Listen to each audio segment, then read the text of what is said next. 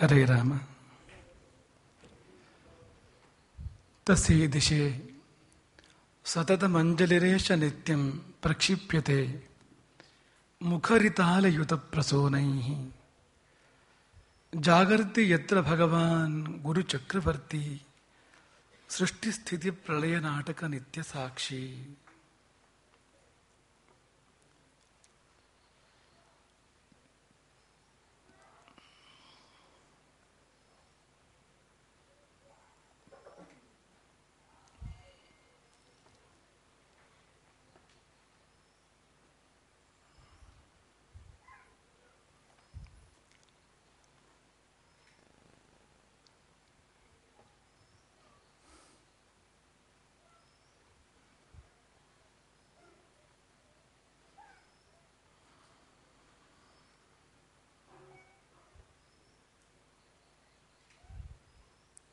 ಬದುಕಿರುವಾಗಲೇ ಬಡ್ತಿಯನ್ನು ಪಡೆಯುವುದು ಕಷ್ಟ. ಹೀಗಿರುವಾಗ ಸತ್ತ ಬಳಿಕವೂ ಬಡ್ತಿ ದೊರೆಯುವುದು ಅಂದ್ರೆ ಏನು? ಸತ್ತ ಬಳಿಕವೂ ರಜೆ ದೊರೆಯುವುದು ಅಂದ್ರೆ ಏನು? ಸತ್ತ ಬಳಿಕವೂ ಪ್ರತಿನಿತ್ಯ ಹಾಸಿಗೆ ಹಾಸುವಂಥದ್ದು, ಪ್ರತಿನಿತ್ಯ ಊಟ ತಿಂಡಿಯನ್ನು ತಂದಿಡುವಂಥದ್ದು, ಹೀಗೆಲ್ಲ ಮಾಡುವುದು ಅಂದ್ರೆ ಏನು? ಇದು ಒಬ್ಬ ಸೈನಿಕನ ಕಥೆ. ಆತನ ಹೆಸರು ಜಸ್ವಂತ್ ಸಿಂಗ್ ರಾವತ್. ನಮ್ಮಲ್ಲಿ ಅನೇಕರು ಹುಟ್ಟಿರದ ಒಂದು ಸಂದರ್ಭ ಅದು. 1962ನೇ ಇಸ್ವಿ ಭಾರತ ಮತ್ತು ಚೀನಾ ಮಧ್ಯೆ ದೊಡ್ಡ ಯುದ್ಧ ಆ ಸಂದರ್ಭದಲ್ಲಿ ನಡೆದಿತ್ತು. ಯುದ್ಧದ ಕೊನೆಯ ಹಂತ. ಚೈನಾದ ಸೈನ್ಯ ಅರುಣಾಚಲ ಪ್ರದೇಶದ ತವಾಂಗ್ ಪ್ರದೇಶ ದಾಟಿ ಮುನ್ನುಗ್ಗಿ ಬರ್ತಾ ಇತ್ತಂತೆ. ಆಗ ಭಾರತೀಯ ಸೈನಿಕರಲ್ಲಿ ಭಾರಿ ಪ್ರಮಾಣದ ಸಾವು ನೋವುಗಳು ಉಂಟಾದವು. ಶಸ್ತ್ರಾಸ್ತ್ರದ ಕೊರತೆ ಉಂಟಾಯಿತು. ಆಗ ಮೇಲಧಿಕಾರಿಗಳು ಒಂದು ಸೂಚನೆ ನೀಡಿ ಅಲ್ಲಿರುವ ಗಢವಾಲ್ ರೈಫಲ್ಸ್ ಇಡೀ ಬೆಟಾಲಿಯನ್ನು ವಾಪಸ್ ಕರೆಸ್ಕೊಡ್ತಾರೆ. ಈಗ ಅಲ್ಲಿಂದ ಬಿಟ್ಟು ಬರುವುದು ಅಂದ್ರೂ ಆ ಪ್ರದೇಶವನ್ನು ಕೊಟ್ಟು ಬರುವುದಂದ್ರೂ ಒಂದೇ ಅರ್ಥ ಅದಕ್ಕೇನು. ಹಾಗಾಗಿ ಒಂದರ್ಥದಲ್ಲಿ ಆ ಇಡೀ ಪ್ರದೇಶವನ್ನು ಚೀನಾ ಸೇನೆಗೆ ಅಥವಾ ಚೀನಾಕ್ಕೆ ಬಿಟ್ಟುಕೊಟ್ಟು ನಮ್ಮ ಸೈನಿಕರೆಲ್ಲ ಹಿಂದೆ ಬರ್ತಕ್ಕಂಥ ಒಂದು ಸಂದರ್ಭ. ಈ ಜಸ್ವಂತ್ ಸಿಂಗ್ ರಾವತ್ ಮಾತ್ರ ಹಿಂದಕ್ಕೆ ಬರಲಿಲ್ಲ. ಆತ ಒಬ್ಬನೇ ಅಲ್ಲಿದ್ದ. ಅದು ನೂರಾರಂಗ್ ಎಂಬ ಒಂದು ಪ್ರದೇಶ. ಅದು ತವಾಂಗ್ ಪರಿಸರದ ನೂರಾರಂಗ್ ಎನ್ನುವ ಒಂದು ಪ್ರದೇಶ. ಆ ಪ್ರದೇಶದಲ್ಲಿ ತಾನೊಬ್ಬನೇ ಏಕಾಂಗಿಯಾಗಿ ಆತ 72 ಗಂಟೆಗಳ ಕಾಲ ಹೋರಾಟ ಮಾಡ್ತಾನೆ. 300 ಚೀನಾ ಸೈನಿಕರನ್ನು ಕೊಲ್ತಾನವನು. ಅಂದ್ರೆ ಒಬ್ಬ ಮತ್ತು 300, ನೀವು ಅದರ ಆ ಒಂದು ವ್ಯತ್ಯಾಸವನ್ನು ಗಮನಿಸಬೇಕು ಅಂತ. ಹೇಗೆ ಸಾಧ್ಯ ಇದು ಅಂತ ಆತ ಇದಕ್ಕೆ ತಂತ್ರಗಳನ್ನು ಮಾಡ್ತಾನೆ. ಚೈನಾ ಸೈನಿಕರಿಗೆ ಭ್ರಮೆ ಹುಟ್ಟಿಸ್ತಾನೆ. ಭಾರೀ ಸಂಖ್ಯೆಯ ಸೈನಿಕರಿದ್ದಾರೆ ಇಲ್ಲಿ ಎನ್ನುವ ಭ್ರಮೆಯನ್ನು ಆತ ಹುಟ್ಟಿಸ್ತಾನೆ. ಅದು ಹೇಗೆ ಅಂದ್ರೆ ಈ ಫೈರಿಂಗ್ ಗ್ರೌಂಡ್ ರಚನೆ ಮಾಡುವಂಥದ್ದು, ಅಲ್ಲಲ್ಲಿ ಟ್ಯಾಂಕ್ಗಳನ್ನ, ಮಷಿನ್ ಗನ್ಗಳನ್ನ ಇರಿಸ್ತಕ್ಕಂಥದ್ದು, ಬೇರೆ ಬೇರೆ ಬಂಕರ್ಗಳಿಂದ ದಾಳಿ ಮಾಡ್ತಕ್ಕಂಥದ್ದು. ಈತನೇ ಇರೋದೊಬ್ಬನೇ ಮನುಷ್ಯ. ಆದರೆ ಬೇರೆ ಬೇರೆ ಬಂಕರ್ಗಳ ಮೂಲಕ ಒಮ್ಮೆ ಇಲ್ಲಿ, ಒಮ್ಮೆ ಅಲ್ಲಿ, ಇನ್ನೊಮ್ಮೆ ಮತ್ತೊಂದು ಪ್ರದೇಶದಲ್ಲಿ, ಹೀಗೆ ಬೇರೆ ಬೇರೆ ಕಡೆಗೆ ಆತನೊಬ್ಬನೇ ಇದ್ದು ಯುದ್ಧ ಮಾಡ್ತಕ್ಕಂಥದ್ದು. ಹೀಗೆಲ್ಲ ಮಾಡಿ ಆತ ಚೀನಾ ಸೈನಿಕರಿಗೆ ದೊಡ್ಡ ಪ್ರಮಾಣದಲ್ಲಿ ಭ್ರಮೆಯನ್ನು ಹುಟ್ಟಿಸುವಂಥದ್ದು. ಇಬ್ಬರು ಆತನಿಗೆ ಸಹಾಯ ಮಾಡ್ತಾರೆ. ಇಬ್ಬರು ಹೆಣ್ಮಕ್ಳು, ಸೇಲಾ ಅಂತ ಒಬ್ಬಳು, ನೂರಾ ಅಂತ ಒಬ್ಬಳು. ಇಬ್ಬರೂ ಒಂದರ್ಥದಲ್ಲಿ ಹುತಾತ್ಮರಾಗ್ತಾರೆ. ಒಬ್ಬಳು ಅಲ್ಲೇ ಸತ್ತೋಗ್ತಾಳೆ. ಇನ್ನೊಬ್ಬಳನ್ನು ಚೈನಾ ಸೈನಿಕರು ವಶಪಡಿಸ್ಕೊಂಡು ಕರ್ಕೊಂಡು ಹೋಗ್ತಾರೆ ಎಂಬುದಾಗಿ ಇತಿಹಾಸ ಹೇಳ್ತದೆ. ಆಕೆ ಮರಳಿ ಬರಲಿಲ್ಲ ಅಂತ. ಈತ ಎಂತ ಅದ್ಭುತ ಯುದ್ಧ ಮಾಡ್ತಾನೆ ಅಂದ್ರೆ, ಒಂದು ಪಕ್ಷದಲ್ಲಿ ಈತನೊಬ್ಬನೇ, ಇನ್ನೊಂದು ಪಕ್ಷದಲ್ಲಿ ಇಡೀ ಚೀನಾ ಸೇನೆ. ಈ 3 ದಿನ ಅದು 30 ದಿನ ಆಗಲಿಕ್ಕೂ ಸಾಧ್ಯ ಇತ್ತು. 300 ಜನ ಸತ್ತಿದ್ದಾರೆ ಚೀನಾ ಸೈನಿಕರು, 3000 ಆಗಲಿಕ್ಕೂ ಸಾಧ್ಯ ಇತ್ತು. ಆದರೆ ವಿಧಿ ಬೇರೆ ಇತ್ತು. ಒಂದು ವಂಚನೆ ಅಲ್ಲಿ ನಡೀತು ಅಂತ ಹೇಳ್ತಾರೆ. ಯಾರು ಇವರುಗಳಿಗೆ ಆಹಾರ ಪೂರೈಕೆ ಮಾಡ್ತಾ ಇದ್ನೋ, ಆಹಾರ ಸಾಮಗ್ರಿಗಳನ್ನು, ಪಡಿತರ ಪೂರೈಕೆಯನ್ನು ಯಾರು ಮಾಡ್ತಾ ಇದ್ನೋ ಆತ ಚೀನಾ ಸೈನಿಕರಿಗೆ ಮಾಹಿತಿಗಳನ್ನು ಕೊಡ್ತಾನೆ. ಸಿಕ್ಕಿಬಿದ್ದ ಅಂತಲೂ ಹೇಳ್ತಾರೆ. ಯಾವುದೋ ರೂಪದಲ್ಲಿ ಆತ ಮಾಹಿತಿಗಳನ್ನು ಚೀನಾ ಸೈನಿಕರಿಗೆ ಕೊಟ್ಟಿದ್ರಿಂದ ಅವ್ರಿಗೆ ಗೊತ್ತಾಯಿತು ಒಬ್ಬನೇ ಇರೋದಲ್ಲಿ ಅಂತ. ಇವ್ರು ಅಂದ್ಕೊಂಡಿದ್ರು ಒಂದು ಸೈನ್ಯ ಇದೆ ಅಲ್ಲಿ ಅಂತ, ಆದ್ರೆ ಒಬ್ಬನೇ ಇದ್ದಿದ್ದು ಅಂತ. ನಾವು ಭೀಮಸೇನ ಎಂಬ ಶಬ್ದವನ್ನು ಕೇಳ್ತೇವೆ. ಭೀಮಸೇನ ಅಂದ್ರೆ ಏನು? ಭೀಮ ಅಂದ್ರೆ ಭಯಂಕರ ಅಂತ.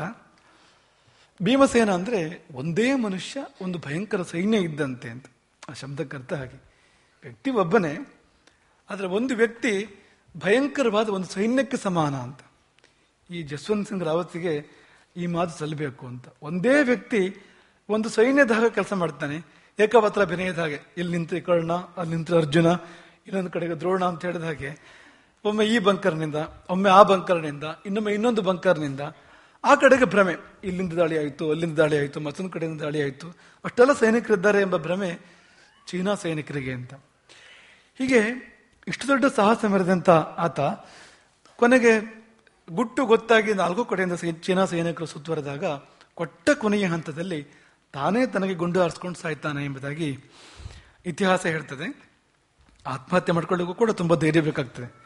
ಇದು ಆತ್ಮಹತ್ಯೆ ಅನ್ನೋದಕ್ಕಿಂತ ಆತ್ಮಾಹುತಿ ಅಂತ ಹೇಳಬೇಕು. ಯಾಕೆಂದ್ರೆ ಚೀನಾ ಸೈನಿಕರ ವಶ ಆಗಬಾರ್ದು, ಭಾರತದ ಗುಟ್ಟುಗಳು ಅವರಿಗೆ ಗೊತ್ತಾಗಬಾರ್ದು ಎಂಬ ಕಾರಣಕ್ಕೆ ಆತ ಆತ್ಮಾಹುತಿಯನ್ನು ಮಾಡ್ತಾನೆ ಎಂಬುದಾಗಿ ಇತಿಹಾಸ, ಭಾರತದ ಈ ಒಂದು 62ರ ಯುದ್ಧದ ಇತಿಹಾಸ ಹೇಳ್ತಕ್ಕಂಥದ್ದು ಅಂತ.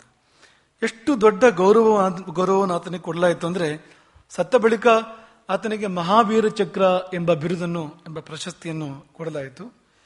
ಅದಕ್ಕಿಂತ ಹೆಚ್ಚು ಆತ ಯಾವ ಚೌಕಿಯಲ್ಲಿ ಹೋರಾಟ ಮಾಡ್ತಾ ಇದ್ನೋ ಆ ಚೌಕಿಗೆ ಜಸವಂತಗಡ ಎಂಬುದಾಗಿ ಹೆಸರಿಡಲಾಯಿತು. ಆ ಚೌಕಿಗೆ ಜಸವಂತ್ ಘರ್ ಅಥವಾ ಜಸವಂತ್ ಗಡ ಅಂತ ಕರೀತಾರೆ. ಅಲ್ಲಿ ಅವನಿಗೊಂದು ದೇವಸ್ಥಾನ ಕಟ್ಟಿದ್ದಾರೆ, ಆತನಿಗೊಂದು ದೇವಸ್ಥಾನ ಕಟ್ಟಿದ್ದಾರೆ. ಆ ಪ್ರದೇಶದಲ್ಲಿ ಯಾರೇ ಸೇನಾಧಿಕಾರಿಗಳು, ಸೈನಿಕರು ಹಾದು ಹೋದರೂ ಕೂಡ ತಪ್ಪದೆ ಈ ಜಸವಂತ್ ಸಿಂಗನ ದೇವಸ್ಥಾನಕ್ಕೆ ಹೋಗಬೇಕು, ಆತನಿಗೆ ಗೌರವ ಸಲ್ಲಿಸಬೇಕು. ಅದು ಕಡ್ಡಾಯವಾಗಿರ್ತಕ್ಕಂಥ ನಿಯಮ. ಈ ಗಡದಲ್ಲಿ ಈ ಜಸವಂತ್ ಸಿಂಗ್ನಿಗೆ ಸೇರಿರ್ತಕ್ಕಂಥ ಎಲ್ಲ ವಸ್ತುಗಳನ್ನ ಇಟ್ಟಿದ್ದಾರಂತೆ. ನಾವು ಆರಂಭದಲ್ಲಿ ಹೇಳಿದ ಹಾಗೆ ರಾತ್ರಿ ಹಾಸಿಗೆ ಹಾಸ್ತಾರಂತೆ. ಅಲ್ಲಿ ಬೆಳಗ್ಗೆ 4:15 ಶುರು ಮಾಡಿ ಅವನಿಗೆ ಸಮಯ ಸಮಯಕ್ಕೆ ಚಹಾ, ತಿಂಡಿ, ಊಟ ಇದೆಲ್ಲ ಕೊಡ್ತಾರಂತೆ. ಹಾಗೆ ಬಡ್ತಿ ಕೊಟ್ಟಿದ್ದಾರೆ, ರಜೆ ಕೊಡ್ತಾರೆ. ಬಡ್ತಿ ಅಂದ್ರೆ ರೈಫಲ್ ಮ್ಯಾನ್ ಆಗಿದ್ದ ಆ ಸಮಯದಲ್ಲಿ, ಸಾಮಾನ್ಯ ಸೈನಿಕನಾಗಿದ್ದವನು ಈಗ ಮೇಜರ್ ಜನರಲ್ ಅವನು. ಹಾಗಂತ ಬರೀ ಭಾವನೆಯ ಅಂದ್ರೆ ಭಾವನೆ ಅಲ್ಲ, ರಜೆಯಲ್ಲಿ ಫೋಟೋ ಕಳಿಸ್ತಾರಂತೆ ಆತನದ್ದನ್ನು. ಊರಿಗೆ ರಜೆಯಲ್ಲಿ ಆತನ ಭಾವಚಿತ್ರ ಕಳಿಸ್ಕೊಡ್ತಾರೆ, ರಜೆ ಮುಗಿದ ಮೇಲೆ ಭಾವಚಿತ್ರ ವಾಪಸ್ ಬರ್ತದೆ. ಅಂದ್ರೆ ಇಷ್ಟರ ಮಟ್ಟಿಗೆ ಆತ ಜೀವಂತ ಇದ್ದಂತೆ ನಡೆಸ್ಕೊಳ್ತಾ ಇದ್ದಾರೆ ಭಾರತದ ಸೇನೆ. ಆದರೆ ಸೈನಿಕರು ಹೇಳೋ ಪ್ರಕಾರ ಈಗಲೂ ಆತನ ಶಕ್ತಿ ಜಾಗೃತವಾಗಿದೆ ಎಂಬುದಾಗಿ ಹೇಳ್ತಾರೆ. ಯಾಕೆಂದ್ರೆ ಯಾರಾದರೂ ಆ ಪ್ರದೇಶದಲ್ಲಿ ಕರ್ತವ್ಯದ ಸಮಯದಲ್ಲಿ ಸೈನಿಕರು ನಿದ್ದೆ ಮಾಡಿದ್ರೆ ಈ ಜಸವಂತ್ ಸಿಂಗ್ ಬಂದು ಎಬ್ಬಿಸ್ತಾನಂತೆ ಅವ್ರನ್ನ. ಈಗಲೂ ಕೂಡ ಕರ್ತವ್ಯದ ಹೊತ್ತಲ್ಲಿ ಮೈಮರೆತು ನಿದ್ದೆ ಮಾಡಿದ್ರೆ ಜಸವಂತ್ ಸಿಂಗ್ ಬಂದು ಎಬ್ಬಿಸ್ತಾನೆ ಅವರನ್ನು ಅಂತ. ಬೆಳಗ್ಗೆ ಪಾಲಿಶ್ ಮಾಡಿಟ್ಟು ಶೂ ಆಮೇಲೆ ಸ್ವಲ್ಪ ಮಣ್ಣಾಗಿರ್ತದಂತೆ. ಕೆಲವು ಬಾರಿ ಹಾಸಿಗೆ, ಕೆಲವು ಸಾರಿ ಹಾಸಿಗೆ ಮತ್ತು ಹೊದಿಕೆಗಳು ಕೆಲವು ಸಾರಿ ಯಾರೋ ಮಲಗಿ ಎದ್ರೆ ಹೇಗಾಗಬೇಕು ಆ ರೀತಿ ಸುಕ್ಕಾಗಿರೋದನ್ನು ಕಂಡವರಿದ್ದಾರೆ ಅಂತ ಹೇಳ್ತಾರೆ. ಆತನನ್ನು ಬಾಬಾ ಅಂತ ಜನ ಕರೀತಾರೆ ಈಗಲೂ ಕೂಡ ಅಂತ. ಯಾಕೆಂದ್ರೆ ಬಾಬಾ ಇದ್ದಂತೆ ಅಂತ, ಒಂದು ದಿವ್ಯ ಚೇತನ ಅವನು, ಈಗಲೂ ಕೂಡ ಕರ್ತವ್ಯ ನಿರತ ಅವನು ಎಂಬುದಾಗಿ ಹೇಳೋದುಂಟು ಅಂತ. ಇದನ್ನೆಲ್ಲ ಯಾಕೆ ನಾವು ನೆನಪು ಮಾಡ್ಕೊಂಡು ಅಂದ್ರೆ, ಧೈರ್ಯ ಅಂದ್ರೆ ಏನು ಅಂತ, ಧೈರ್ಯದ ಬಗ್ಗೆ ಮಾತಾಡ್ತಾ ಇರ್ತಕ್ಕಂಥದ್ದು ನಾವು. ಧೈರ್ಯ ಹೇಗಿರ್ತದೆ ಮತ್ತು ಧೈರ್ಯ ಎಂಥ ಫಲಗಳನ್ನು ಕೊಡಬಲ್ಲದು, ಎಂಥ ಫಲ ಕೊಡಬಲ್ಲದು ಅಂದ್ರೆ ಒಬ್ಬನಿಗೆ 1000 ಜನರ ಶಕ್ತಿ ಕೊಡಬಲ್ಲದು ಅದು ಅಂತ. ಅದಿಲ್ಲದಿದ್ರೆ ಒಬ್ಬ 300 ಮಂದಿಯನ್ನು ಅದು ಸೈನಿಕರನ್ನು ಕೊಲ್ಲುವುದು ಅಂದ್ರೆ ಏನು, ಏಕಾಂಗಿಯಾಗಿ ಅಂತ. ನಾವು ಆರಂಭದಲ್ಲೇ ನಿಮಗೆ ಹೇಳಿದ್ವು, ಇಲ್ಲದ ಶಕ್ತಿಯನ್ನು ತಂದುಕೊಡುವ ಚೈತನ್ಯ ಧೈರ್ಯಕ್ಕಿರ್ತದೆ ಅಂತ. ಹಾಗೆ ಇರುವ ಶಕ್ತಿ ಇಲ್ಲದಂತೆ ಮಾಡುವ ಚೈತನ್ಯ ಭಯಕ್ಕೆ ಇರ್ತದೆ ಅಂತ. ಭಯಪಟ್ಟವನಿಗೆ ಇರುವ ಶಕ್ತಿಯೇ ಕೊಂದು ಹೋಗ್ತದೆ. ಅವನಿಗೆ ಎಷ್ಟು ಶಕ್ತಿ ಇದೆಯೋ ಅಷ್ಟು ಕೆಲಸ ಮಾಡೋದು ಸಾಧ್ಯ ಆಗೋದಿಲ್ಲ.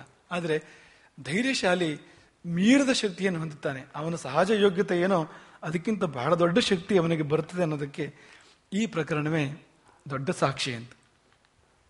ಧೈರ್ಯದ ಬಗ್ಗೆ ನಾವೊಂದು ವಿವರಣೆಯನ್ನು ಕೊಟ್ಟಿದ್ವು. ಧೈರ್ಯ ಅಂದ್ರೆ ಹೇಗಿರ್ತದೆ ನಿಮಗೆಲ್ಲ ನೆನಪಿರ್ಬೋದು ಮಕ್ಕಳೇ. ಏನು ವಿವರಣೆ ಕೊಟ್ಟಿದ್ವು? ವಿಕಾರ ಹೇತವು ಸತಿ ವಿಕ್ರಿಯಂತೆ ಯೇಷಾಂ ನ ಚೇತಾಂಸಿ ತಯೇವ ಧೀರಾಹ. ಕಾಳಿದಾಸನ ಮಾತು ಇದು. ಮನಸ್ಸು ವಿಚಲಿತವಾಗುವ ಸಂದರ್ಭ ಇದ್ದರೂ ಕೂಡ ವಿಚಲಿತವಾಗೋದಿಲ್ಲ, ಅದೇ ಧೈರ್ಯ ಅಂದ್ರೆ ಅಂತ. ಯಾರಾದರೂ ವಿಚಲಿತಗೊಳ್ಬೇಕು, ಅಂತಹ ಸಂದರ್ಭ ಇದ್ರೂ ಕೂಡ ಯಾರ ಮನಸ್ಸು ಚಲಿಸುವುದಿಲ್ವೋ ಅವರೇ ಧೀರರು ಮತ್ತು ಅದೇ ಧೈರ್ಯ ಅಂತ. ಈಗ ನೋಡಿ, ಸಾವಿಗಿಂತ ದೊಡ್ಡ ಸಂದರ್ಭ ಏನಿದೆ? ನಾವು ವಿಚಲಿತವಾಗುವುದಕ್ಕೆ ಸಾವಿಗಿಂತ ದೊಡ್ಡ ಸಂದರ್ಭ ಉಂಟಾ? ಜಸ್ವಂತ್ ಸಿಂಗ್ ರಾವತ್ ಕಣ್ಣು ಮುಂದೆ ಸಾವೇ ಇದ್ದಿದ್ದು, ಎಲ್ಲ ಹೋಗಿ ಆಗಿದೆ. ಅವನ ಒಡನಾಡಿಗಳು ಯಾರೂ ಇಲ್ಲ, ಒಬ್ಬನೇ ಇದ್ದಾನೆ. ಸಮ್ಮುಖದಲ್ಲಿ ಚೀನಾದ ಸೈನ್ಯ ಇದೆ. ಯಾಕೆ ಅವನಿಗೆ ಭಯವಾಗಲಿಲ್ಲ? ಮನಸ್ಸು ವಿಕಾರವಾಗುವುದಕ್ಕೆ ಬೇಕಾಗುವಂತ ಎಲ್ಲ ವಾತಾವರಣ ಇದೆ ಅಂತ. ಆದ್ರೆ ಯಾಕೆ ಅವನ ಮನಸ್ಸು ವಿಕಾರವನ್ನು ಹೊಂದಲಿಲ್ಲ? ಅಂದ್ರೆ ಅವನು ಧೀರನಾಗಿದ್ದ, ಅವನಲ್ಲಿ ಆ ಧೈರ್ಯ ಇತ್ತು. ಅದರಿಂದಲಾಗಿ ಅವನಿಗೆ ಗೊತ್ತಿತ್ತು ಯಾವುದೋ ಒಂದು ಹಂತದಲ್ಲಿ ತನಗೆ ಸಾವು ಬಂದೇ ಬರ್ತದೆ ಅಂತ. ಯಾಕೆಂದ್ರೆ ಎಷ್ಟು ಅಂದ್ರೂ ಸಂಖ್ಯೆಗೊಂದು ಮಹತ್ವ ಇದ್ದೇ ಇರ್ತದೆ ಅಂತ. ಹಾಗಾಗಿ ಇದರಿಗೆ ಸಾವಿರಾರು ಸಂಖ್ಯೆಯಲ್ಲಿ ಚೀನಾ ಸೈನಿಕರಿದ್ದಾಗ ಇದು ಮ್ಯಾಟರ್ ಆಫ್ ಟೈಮ್. ಇದು ಈಗಲೋ ಆಗಲೋ ನಾಳೆಯೋ ನಾಡಿದ್ದೋ ಆ ಹೊತ್ತು ಬರಲೇಬೇಕು. ಆ ಹೊತ್ತಿಗೆ ಅವನು ತಯಾರಾಗಿದ್ದ ಅಂತ. ಈ ಧೈರ್ಯ ಹೇಗೆ ಬರ್ತದೆ ಅಂದ್ರೆ ಒಂದು ಧ್ಯೇಯಕ್ಕೆ ನಮ್ಮನ್ನು ನಾವು ಕೊಟ್ಟುಕೊಂಡಾಗ ಇಂಥ ಧೈರ್ಯ ಬರುವಂಥದ್ದು. ಒಂದು ಧ್ಯೇಯಕ್ಕೆ ಅಥವಾ ಮಹಾಧ್ಯೇಯಕ್ಕೆ ನಮ್ಮ ಸರ್ವಸ್ವವನ್ನು ಕೊಟ್ಟುಕೊಳ್ಬೇಕು. ಆಗ ಬೇರೆ ಯಾವುದರ ಪರಿವೆ ಕೂಡ ಇರೋದಿಲ್ಲ. ಹಸುವಿನ ಪರಿವೆ ಇಲ್ಲ, ನಿದ್ದೆಯ ಪರಿವೆ ಇಲ್ಲ, ನೀರಡಿಕೆಯ ಪರಿವೆ ಇಲ್ಲ, ಬಳಲಿಕೆಯ ಪರಿವೆ ಇಲ್ಲ, ಸಾವಿನ ಪರಿವೆ ಕೂಡ ಇಲ್ಲ. ಹೀಗಾಗುವುದು ಯಾವಾಗ ಅಂದ್ರೆ ಅಂಥ ಮಹಾಧ್ಯೇಯಕ್ಕೆ ನಮ್ಮನ್ನು ನಾವು ಕೊಟ್ಟುಕೊಳ್ಬೇಕು. ಆಗಲೇ ಅದು ಹಾಗಾಗುವಂಥದ್ದು. ಹಾಗಾಗಿ ಜಟಾಯುವಿಗೆ ರಾವಣನನ್ನು ಕೊಂಡು ಭಯ ಆಗಲಿಲ್ಲ. ಯಾಕೆಂದ್ರೆ ಧ್ಯೇಯ ಅವನ ಕಣ್ಣು ಮುಂದೆ ಇದೆ. ಸೀತೆಯ ರಕ್ಷಣೆ ಆಗಬೇಕು, ಹೇಗೆ ದೇಶದ ರಕ್ಷಣೆ ಆಗಬೇಕು ಅನ್ನೋ ಧ್ಯೇಯ ಜಸ್ವಂತ್ ಸಿಂಗ್ ಕಣ್ಣು ಮುಂದೆ ಇತ್ತೋ, ಭಾರತ ಮಾತೆಯ ರಕ್ಷಣೆ ಆಗಬೇಕು ಅಂತ, ಹಾಗೆ ಸೀತೆಯ ರಕ್ಷಣೆ ಆಗಬೇಕು ಅನ್ನೋ ಧ್ಯೇಯ ಕಣ್ಣು ಮುಂದೆ ಇದ್ದಾಗ ಜಟಾಯುವಿಗೆ ಯಾವುದರ ಪರಿವೆ ಕೂಡ ಇರಲಿಲ್ಲ. ಇಲ್ಲದೆ ಇದ್ರೆ ಸಹಜವಾಗಿಯೇ ಭಾರಿ ದೊಡ್ಡ ಅಂತರ ಇತ್ತು ಅವರಿಬ್ಬರ ಮಧ್ಯದಲ್ಲಿ. ಜಟಾಯು ಮುಪ್ಪಿನ ಮುದುಕ, ರಾವಣ ಇನ್ನೂ ಯುವಕ.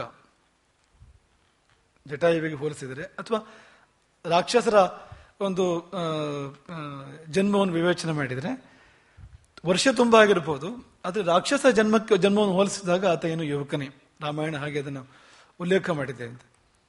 ರಥ ಇದೆ ರಾಕ್ಷಸನ ಬಳಿಯಲ್ಲಿ, ರಾವಣನ ಬಳಿಯಲ್ಲಿ, ಜಟಾಯುವಿನ ಬಳಿಯಲ್ಲಿ ಇಲ್ಲ. ಅದು ಕವಚ ಇದೆ ರಾವಣನ ಬಳಿಯಲ್ಲಿ, ಜಟಾಯುವಿನ ಬಳಿ ಕವಚ ಇಲ್ಲ. ಎಲ್ಲ ಆಘಾತಗಳು ನೇರವಾಗಿ ಅವನಿಗೆ ತಗಲುವಂಥದ್ದು ಹೊರತು ರಕ್ಷಣೆ ಅಂತ ಏನೂ ಇಲ್ಲ. ಧನುರ್ಬಾಣಗಳಿದ್ದಾವೆ ರಾವಣನಲ್ಲಿ, ಖಡ್ಗ ಇದೆ.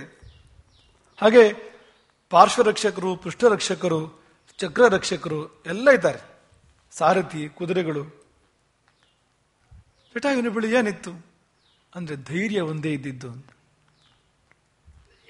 ವರಬಲ ಇದೆ ಮೇಲಾಗಿ ರಾವಣನಲ್ಲಿ, ಪಕ್ಷಿಗಳಿಂದ ಸಾವಿಲ್ಲ, ವರಬಲ ಇದೆ.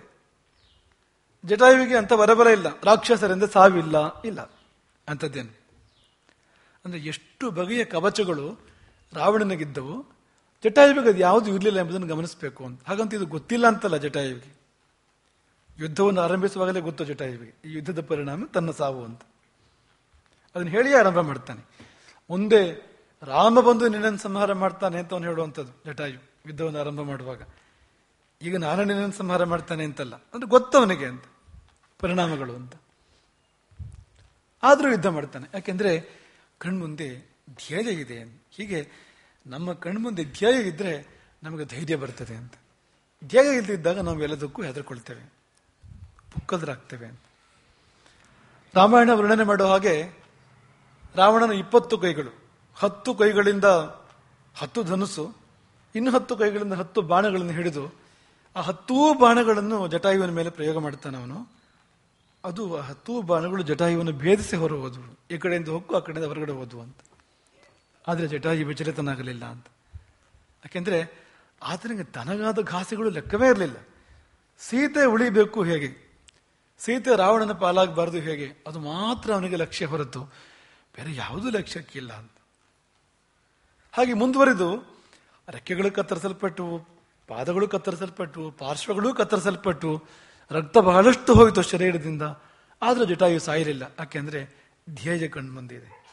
ರಾಮನಿಗೆ ಹೇಳಬೇಕು ಅಂತ, ಈ ಸುದ್ದಿಯನ್ನು ರಾಮನಿಗೆ ಮುಟ್ಟಿಸಬೇಕು ಅಂತ. ಮೃತ್ಯುವನ್ನು ಎದುರಿಸಲಿಕ್ಕೂ ಧೈರ್ಯ ಬೇಕು. ಅಂತವನ್ನು ಬಿಡಿ ಸುಳಿಯುವುದಕ್ಕೆ ಮೃತ್ಯು ಕೂಡ ಭಯಪಡುತ್ತದೆ. ಹೂ ಅಂದ ಮೇಲೆ ಬರುವಂಥದ್ದು, ಇದ್ದರೆ ಬರೋದಿಲ್ಲ ಅಂತ. ಹಾಗಾಗಿ ಜಟಾಯು ಸಾಯದೆ ಉಳಿದ.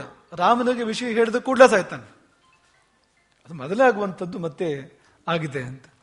ಹಾಗಾಗಿ ಇಂಥ ಧೈರ್ಯ ನಮಗೆ ಬರಬೇಕಾದ್ರೆ ನಾವು ಆಗಲೇ ಹೇಳಿದಾಗೆ ನಮ್ಮ ಕಣ್ಮುಂದೆ ಈ ದೇಶ, ದೇವರು, ಧರ್ಮ, ಇಂಥ ಧ್ಯೇಯ ಇರಬೇಕು. ಆ ಧ್ಯೇಯಕ್ಕೆ ನಮ್ಮನ್ನು ನಾವು ಪರಿಪೂರ್ಣವಾಗಿ ಕೊಟ್ಕೊಳ್ಬೇಕು. ಏನು ಬಂದರೂ ವಿಚಲಿತವಾಗೋದಿಲ್ಲ ನಾವು. ಆಗ ಎಂಥ ಸಂದರ್ಭ ಬಂದರೂ ಕೂಡ ಸ್ಥಿರವಾಗಿರ್ತೇವೆ, ಹೆಜ್ಜೆಯನ್ನು ಮುಂದಿಡ್ತೇವೆ ಹೊರತು ನಾವು ಹಿಂದಿಡೋದಿಲ್ಲ ಅಂತ, ನಡುಗುವುದಿಲ್ಲ, ಸ್ಥಿರವಾಗಿ ನಿಂತಿರ್ತೇವೆ ನಾವು ಅಂತ. ಹಾಗಾಗಿ ಅಂಥ ಧೈರ್ಯ ಸ್ಥೈರ್ಯ ನಮಗೆ ಬಂದರೆ ಇಂಥ ಶಕ್ತಿಯೂ ಬರ್ತದೆ. ಒಂದು ಮನುಷ್ಯ 300 ಜನರನ್ನು ಕೊಲ್ಲುವಂಥ ಶಕ್ತಿ,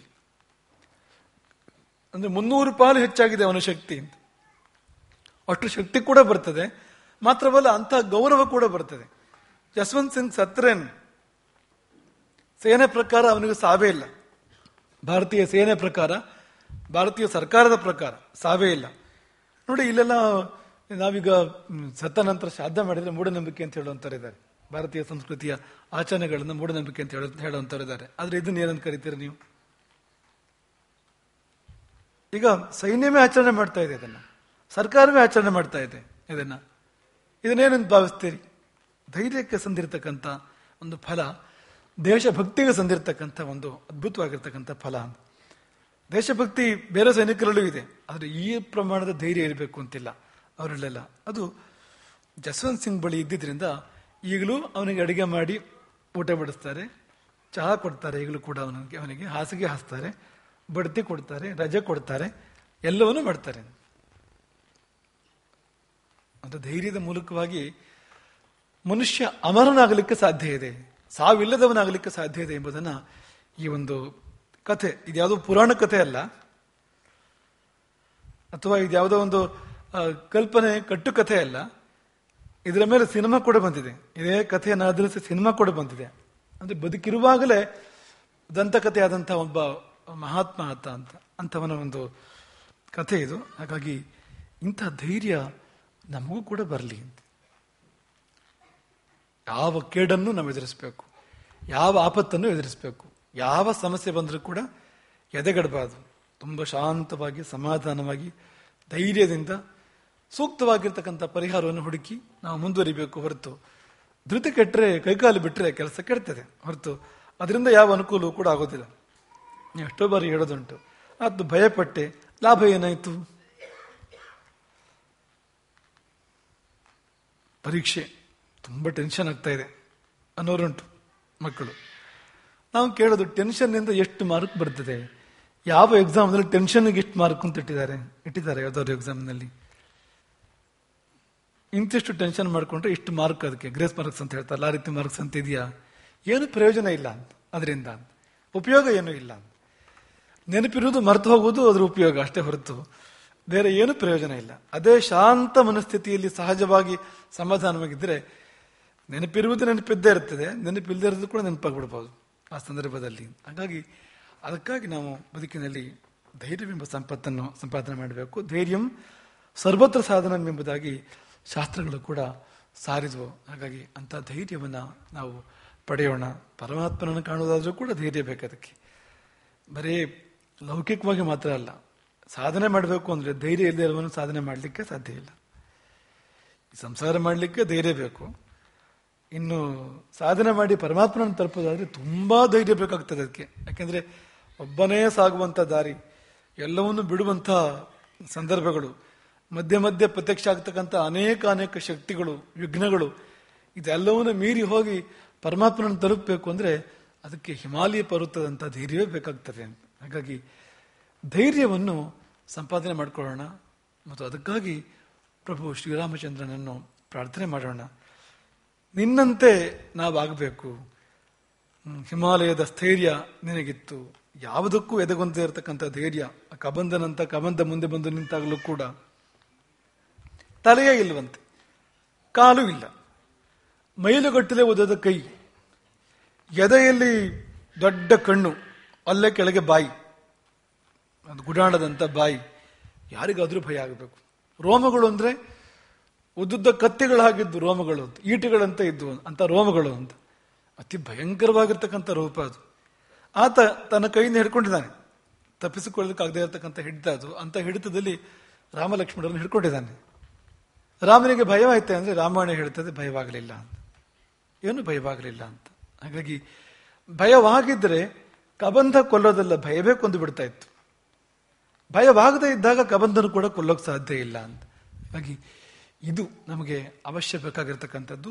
ರಾಮಚಂದ್ರ ಪ್ರಭು ಧೈರ್ಯದ ಸಾಕಾರ ಮೂರ್ತಿಯವನು, ನಮ್ಮನ್ನು ಅನುಗ್ರಹ ಮಾಡಿ ಎಂಥ ಸನ್ನಿವೇಶದಲ್ಲೂ ನಾವು ನಮ್ಮ ಸಮಚಿತ್ತತೆಯನ್ನು, ನಮ್ಮ ಸ್ಥೈರ್ಯವನ್ನು ಕಳೆದುಕೊಳ್ಳದಂತೆ ಆಶೀರ್ವದಿಸಲಿ. ಎಲ್ಲರಿಗೂ ಶ್ರೇಯಸ್ಸಾಗಲಿ ಎಂಬುದಾಗಿ ಅರ್ಪಣೆ ಆಗ್ತದೆ. ಹರೇ ರಾಮ.